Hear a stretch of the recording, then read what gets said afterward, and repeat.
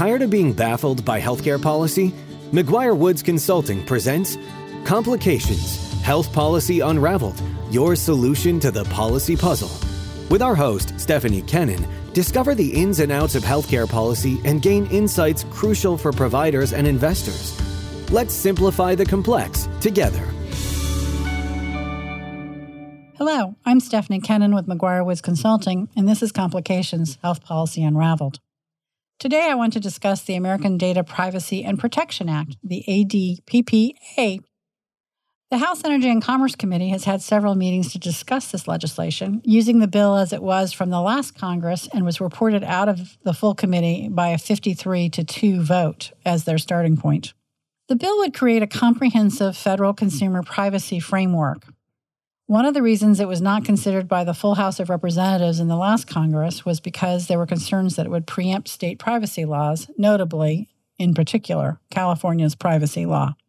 The House Energy and Commerce Committee, led by the chair, Representative Cathy McMorris Rodgers, is making tweaks to the legislation from the last Congress. The concept of a standard that is across the boards is something that Congress has worked on for several years in both the House and Senate, and it's never come to fruition.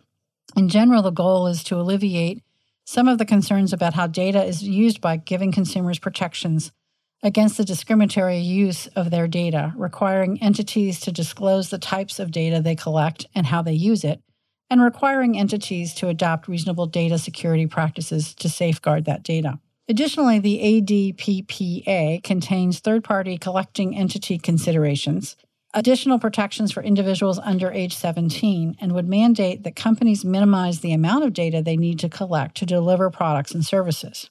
The legislation would also create a delayed private right of action to go into effect 2 years after the law's enactment, which would allow consumers to sue entities that commit privacy violations.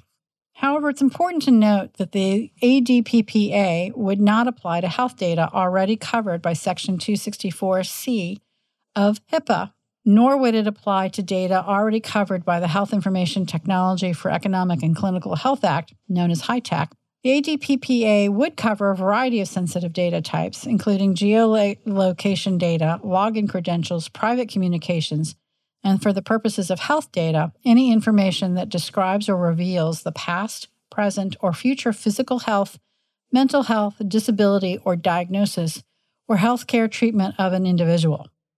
While the ADPPA would not pertain to health data held by HIPAA-covered entities, it would apply to health data in the hands of non-HIPAA-covered entities, which grows larger and larger every year as more tech companies and app developers delve into healthcare. In addition, the legislation would require healthcare entities and all data collectors to minimize the amount of data they collect on individuals.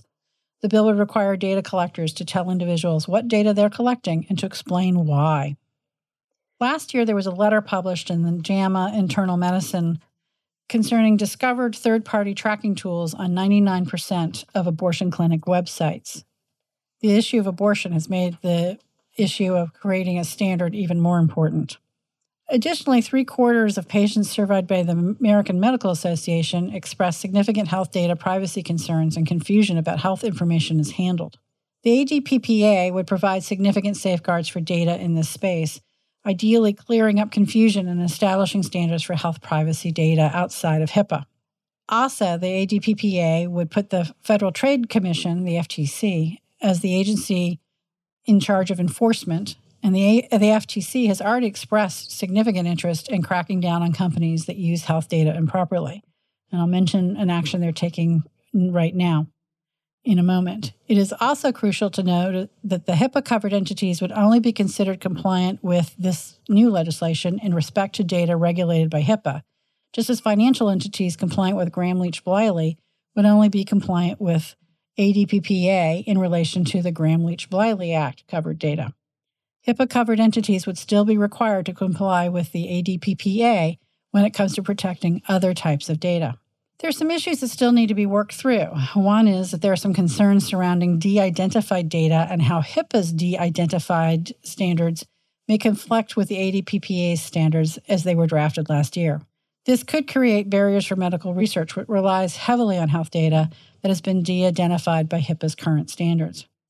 Another reason, as I previously mentioned, is the preemption of state laws. Many states, particularly California, do not want their state privacy laws preempted. In the Senate last year, Senator Cantwell, chairwoman of the Senate Commerce Committee, was not enthralled with the legislation as it was drafted. She is important because that committee would consider the legislation in the Senate. While the House Energy and Commerce Committee looks like it will want to move forward, the path towards becoming a law is unclear. As it happened last year, advocates will continue to push for opportunities for this overarching standard. But whether or not it will move is still to be seen. While Congress continues to mull this legislation over, the Federal Trade Commission wants to make changes to the health breach notification rule to make clear that protections under that rule extend to digital health apps. While the agency has considered health trackers, apps, and other direct-to-consumer companies subject to its rule, this change would clarify that, make it clear that it would be codified, and that digital health companies would have to comply to the rule. We will keep you updated as these issues move forward. That wraps up this episode of Complications, Health Policy Unraveled, presented by McGuire Woods Consulting. We hope you've gained valuable insights into the healthcare policy issues we discussed today. Follow us in your favorite podcast app and never miss a healthcare update by subscribing to host and JD Supra's #1 healthcare author Stephanie Kennan's Washington Healthcare Update at mwcllc.com. And if you found this podcast valuable, please share it with your colleagues and leave us a review. We always appreciate your feedback. To continue the conversation, send us an email at healthpolicy@mwcllc.com.